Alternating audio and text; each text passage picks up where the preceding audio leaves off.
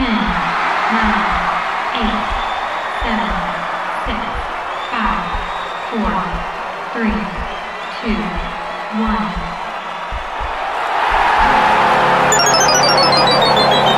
Game over.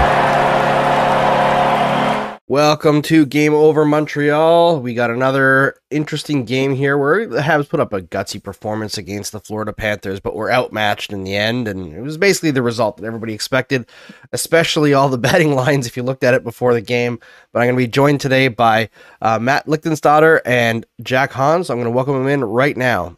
How's it going, guys? Happy New Year. Happy New Year to you. Yeah, good to be here. I actually enjoyed watching that game. A lot of people were really treading good. it, and yeah. The first 40 were better, right? Podcast co-host, yeah, it was. Yeah, so unfortunate that the Canadians couldn't keep up for the whole game, but the first 40 minutes, I would say, they were much better than anybody expected.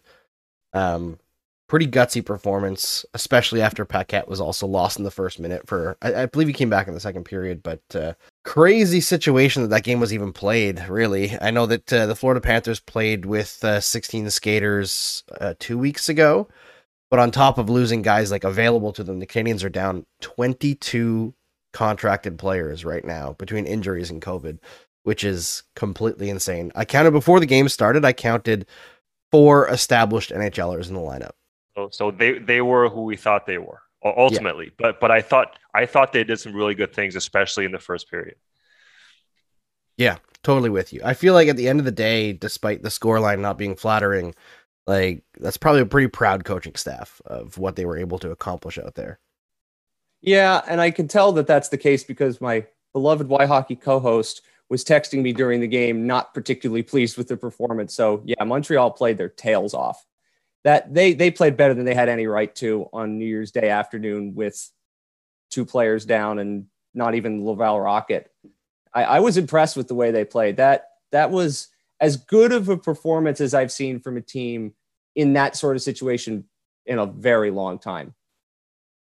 And yet, you look at the final score, you look at the final shot count, it was like 5-2, like 42 shots for Florida and like 25 for Montreal. So, I mean, like I was on Twitter after the first period and a lot of people were kind of maybe suggesting that, the vets on this team who are not playing should be kind of ashamed of their performance because, you have call-ups who are playing this well. But the thing you got to realize is when you call up players who essentially wouldn't be here normally, if they play badly, you kind of expect it. But then if they play well, then you're pleasantly surprised. But you got to realize that, they don't actually belong here and that they're going to have trouble sustaining that level of performance, whether it's because conditioning wise, when you go from playing third pair minutes to playing top pair minutes, that's going to start weighing on you, or whether it's, if you're a fourth liner trying to kind of plays that Michael Pezzetta was trying to pull off, success rates that are not going to go in your favor normally. So you kind of saw that in the second half, but in the first half, you saw some good things. But at the same time, if you look at the whole game, you realize that there is a sizable gap between what a good NHL team is and which Florida is, even though they didn't really play their best, and a team that really shouldn't be at that level. Yeah, and as much as like people have been dogging on the veterans, I think a little bit over this stretch where the Canadians have been getting like some pretty strong levels of care, we'll say, from some of the younger guys. Like Jesse Alonen has been kind of establishing himself as more than just a throwaway prospect kind of player. But I think you look at guys like Nick Suzuki, who've been getting criticized a lot recently, and through the first 40 minutes, he was arguably, outside of maybe Sam Montembeault, who had a pretty strong start, but I think was more lucky than good. I think he was probably the Canadians' best player. He got things going for them. He almost turned the game on its head, making it 2-1 there. And eventually it was just, the Florida Panthers were going to power through. They were just so much more talent on that team than the Canadians right now. It was inevitable that things were going to happen this way. But I really like the play of Nick Suzuki tonight. And like, speaking of those veterans, like not even the veterans, like Kel Clegg is not a veteran. He played 27.5 minutes tonight because David Savard took 3 minor penalties. Clegg took one as well. So he's just forced into situations where, you're just leaning on this guy who was a waiver pickup a couple weeks ago. It's nuts, right? I find it hard to judge like Nick Suzuki, where like maybe he like skates slow back to the bench at the end of a shift, right? And people are like, oh, he's dogging it back to the bench. He's playing 25 minutes a night. It reminds me of what the Panthers had to do when they played with 16 right before they went on pause against the Kings, and they scored first. They kept it up for much more of that game than they should have. And you got a guy like Chase Prisky who's playing 25 something minutes in that game because they were in a very similar position, the Panthers, that night. And eventually an NHL team's going to wear you out. But Suzuki played his tail off too. He's a good player. And I think in a situation like this, it's so unique, obviously, because of the world we're in. It's one of those games where you can enjoy the effort and enjoy the moments of the flashes from the players who are obviously established. And it gives them something, I would think, to build on. And let's see when they play again, obviously, because all their home games have been postponed. But after a game like that, you hate the term moral victory, but that was as good as a moral victory as you're going to get in a situation that is as untenable as anything you're ever going to face in the NHL. Yeah, I think it's one of those situations where, like, I think we talk about building on it and moral victories. I'm guessing that the guys in the room don't really see it that way because this season is just so brutal. I think, if anything, it's a chance for guys that maybe never would have got a chance in the NHL to show that maybe they're a bit better than the organization expected. There's some guys who, I think that you look at a couple weeks ago, people talking about Lucas Vedemo, and they're saying like he hasn't been getting the chances in Laval that maybe he's earned. And then you see him up on the top line in Montreal, and he's generating chances. Jack, from your perspective, do you see a player there, or is he a guy that is just kind of put in that spot right now, and he's just got that energy from being a recent call-up? Like, I don't see maybe the kind of the physical tools that maybe a Yolonen would have.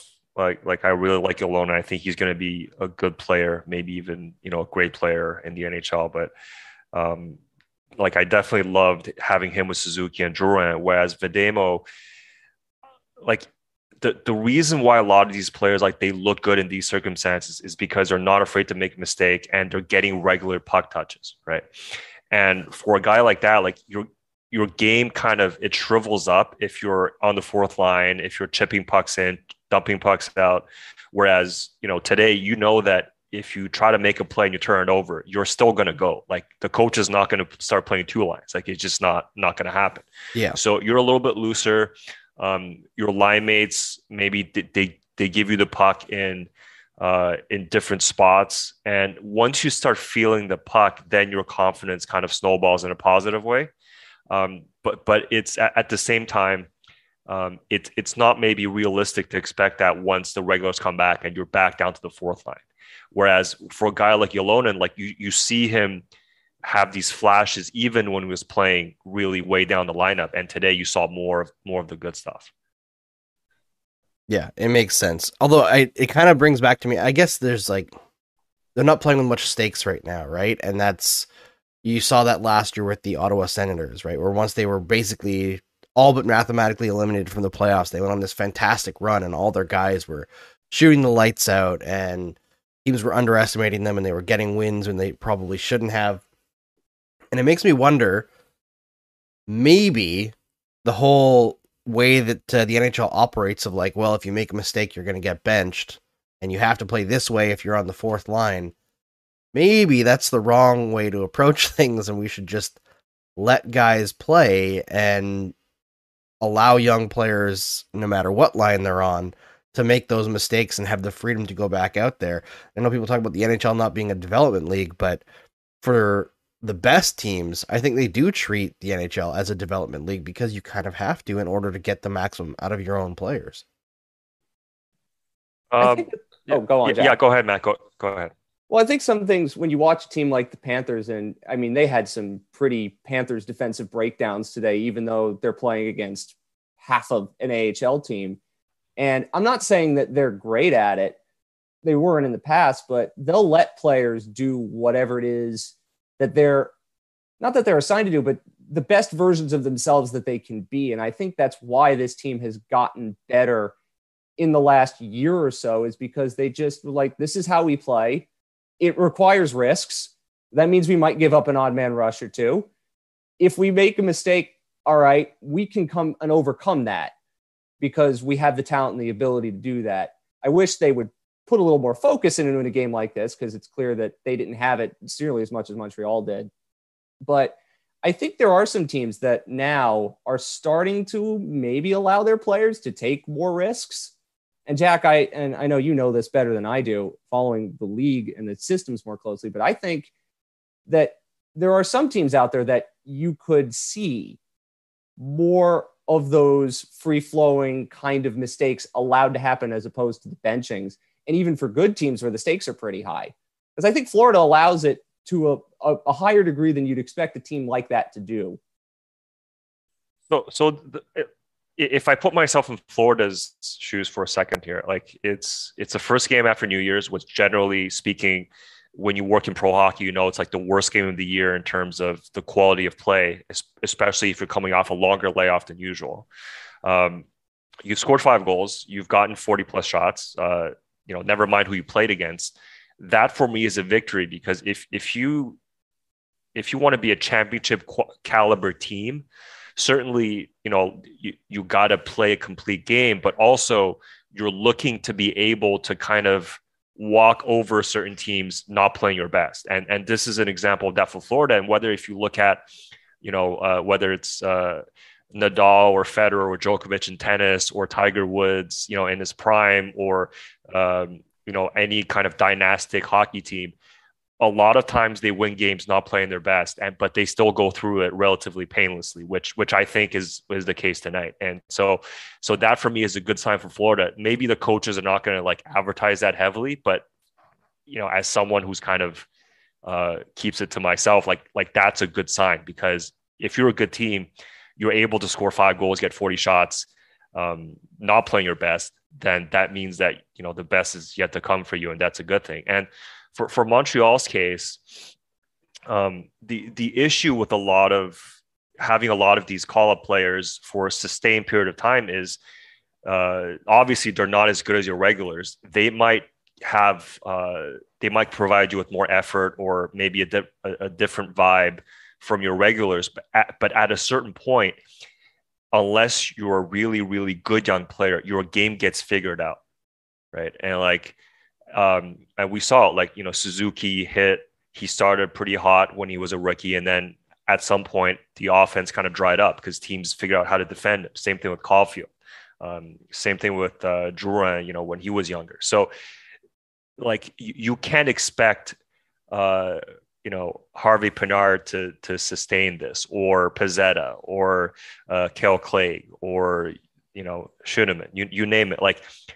They've shown good stuff tonight, but at the same time, the difference between them and NHL regulars and NHL, top 6 or top pair players is that those players, they have so much more depth to their game, and they're able to bring different dimensions and play in a league where people are constantly trying to figure out what you do and take that away.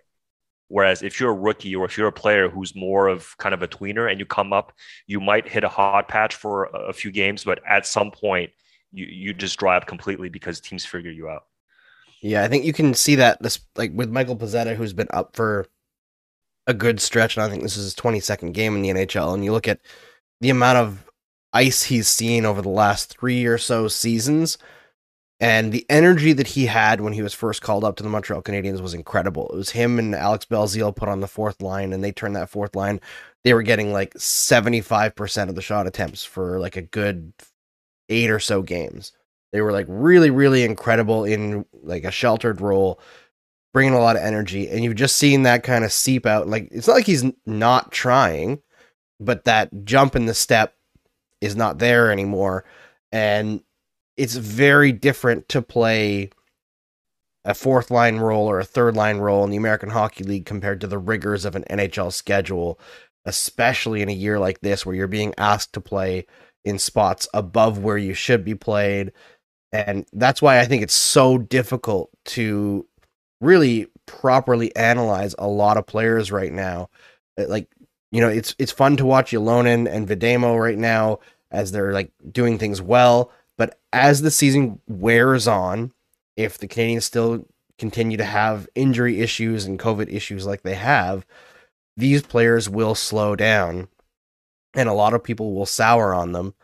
And it's difficult to understand from just like looking at it on paper and like production that that's going to be the case, and not to necessarily throw the baby out with the bathwater on a lot of these guys, because there's probably some value in them understanding how the NHL game works and how hard it actually is to sustain good play going forward.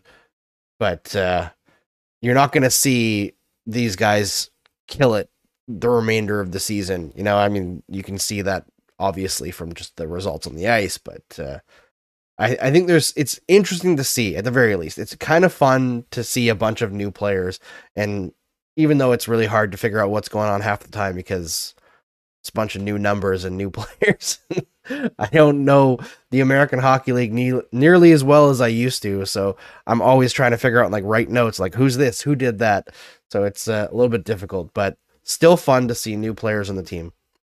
I'll tell you, as a play-by-play man, that could give me nightmares, because you could do all the prep in the world and then two players are put in COVID protocol, 90 minutes before the game, and you're like, oh, yep. Who's that? You have to prep for so many players in this situation. And it is kind of fun to watch them just play without, honestly, a care in the world. Like, I think Dom Ducharme said something before the game, I hope they play hard and we don't get hurt, basically. And that's kind of what they did. And that's fun. The game was more fun than I thought it was, because I'm going back and thinking about Thursday when Florida won 9-3, which wasn't really indicative of how that game was played. But Sam Montembeault played much better than either Tampa goalie did. And I'm thinking to myself, as I'm getting up to get prepared for the game, I'm going, oh no, is this going to be worse than that? Because it's a full-strength Panthers team pretty much against half a Laval team. And they put up a much better fight than even at times the Lightning did on Thursday. So that's a credit to them, all things considered. Yeah, absolutely. Like I wasn't, maybe Matt, I wasn't as surprised as you were about the way the things went, because as I was saying before, the NHL season is a marathon and you cannot sprint a marathon, right? So you look at Tampa, they gave up 9 goals, but it's just one loss. Like, they're still near the very top of the league. They're probably going to go far this playoffs, right? They've probably forgotten about that game already. Although, with that in-state rivalry they have, which is really nice to watch, they're probably not going to forget it, but they moved on from it at least, right? Florida's won this game on the trot, whereas Montreal's got half a team worth of guys who don't think they'll ever be back here again, so they're just going all out. So of course, you have one team that's sprinting and the other team that's kind of pacing itself. It's going to look closer than it is on paper. I think it's just me having Panthers brain of following this team for as long as I have and seeing them in games like this just drop the ball. And it's frustrating. And maybe I shouldn't be thinking that, because that's a previous era of the team as opposed to this one. But I think back to some of the games this year where it looked like they were more lost than they should be.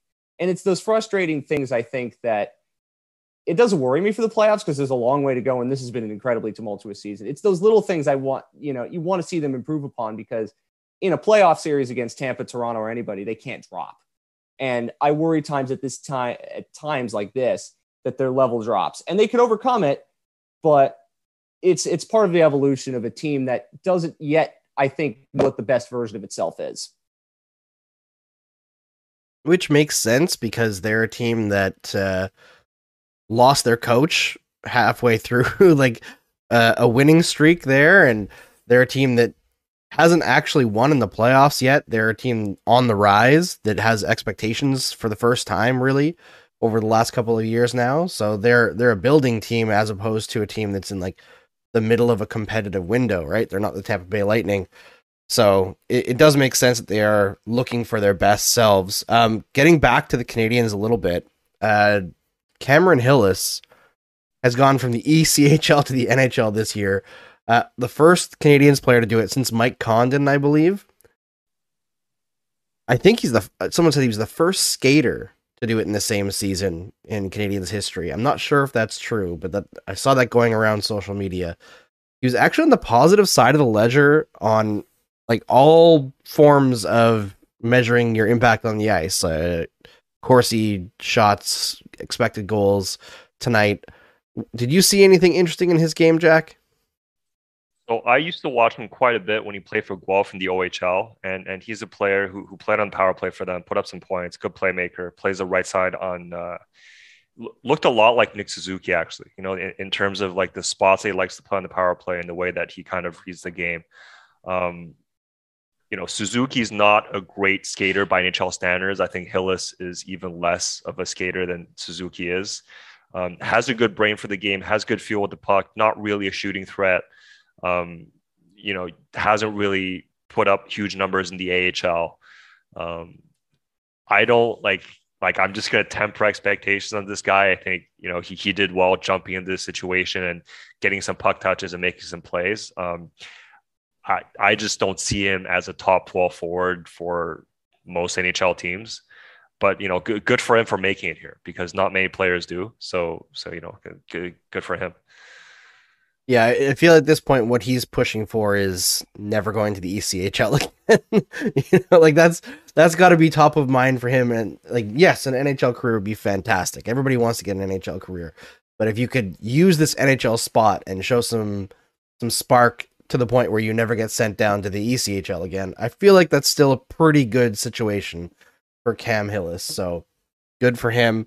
Nice to see him excel a little bit in his first NHL game. Other than that, there's not too much to talk about with the Montreal Canadiens. They have I believe 12-day stretch now where they're going to have postponed games because the government here isn't allowing fans in the arenas, and the Canadiens want to make money, and the NHL wants the Canadiens to make money to add to revenue sharing. So their next game is in Boston, I believe, on the 12th. So good long stretch off here where they are in negotiations with the government of Quebec to be able to practice in Brossard.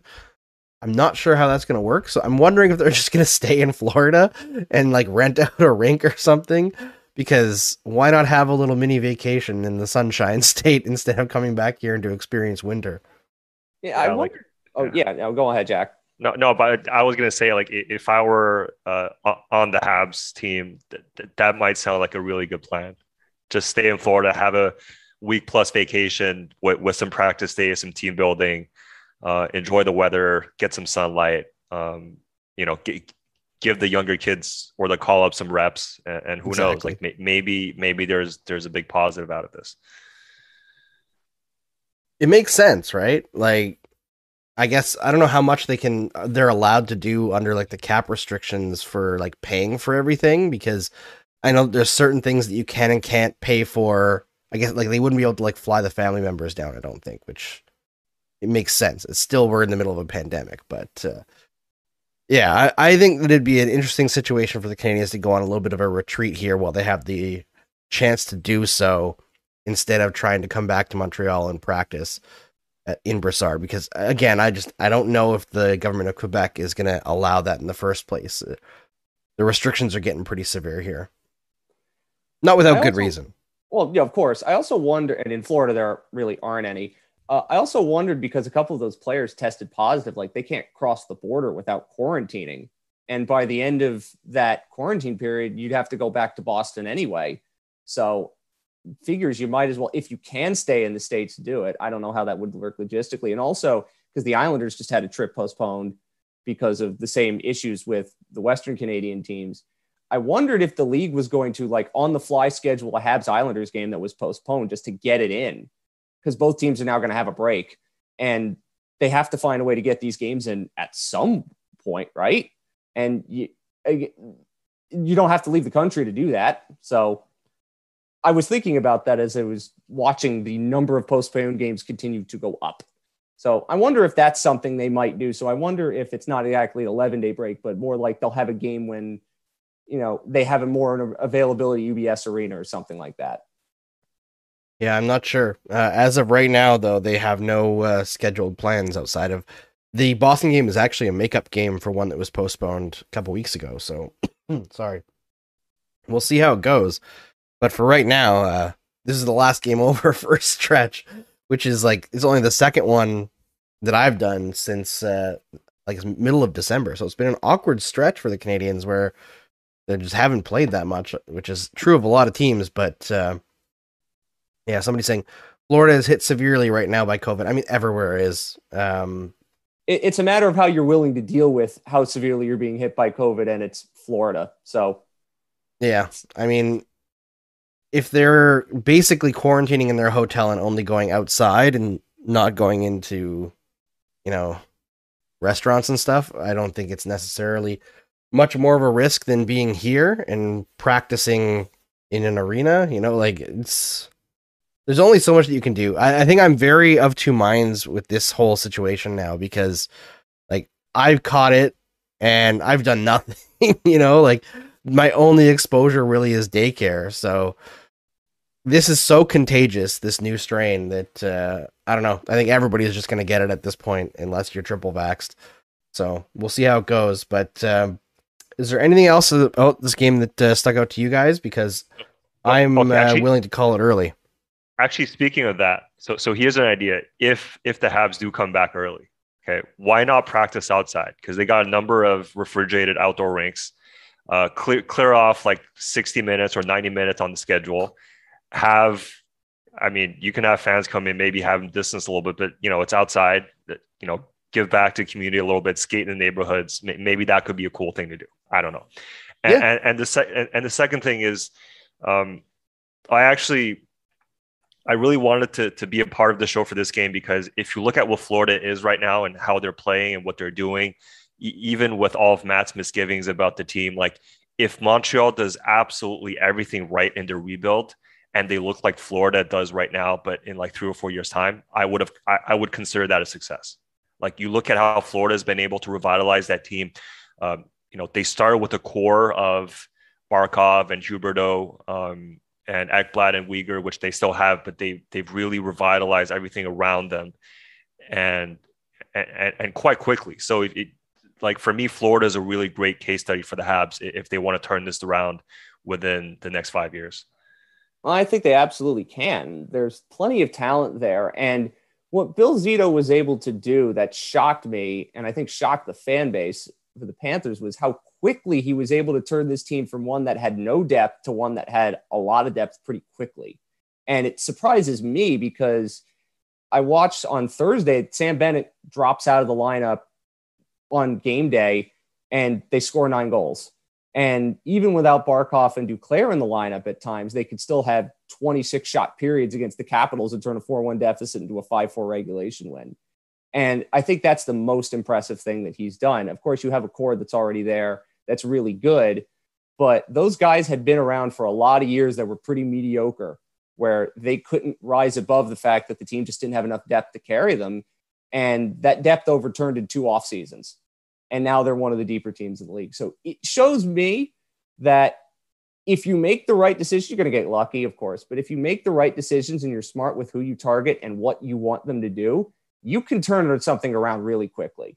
And I think the Canadians have a pretty strong base for which to build.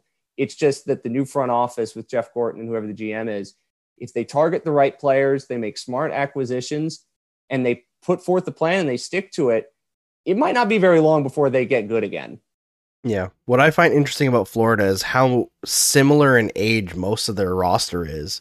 You can clearly tell that the idea was to have a lot of guys who are very similar in age, like Reinhart, Barkov, Huberdeau, Bennett, Duclair, Vetrano, Verhaeghe, Mammon, is that his name? Maxime Mammon, yes. Yeah, Mason Marchment, Aaron Ekblad, Brendan Montour, Mackenzie Weegar, Gustav Forsling, all between 25 and 28.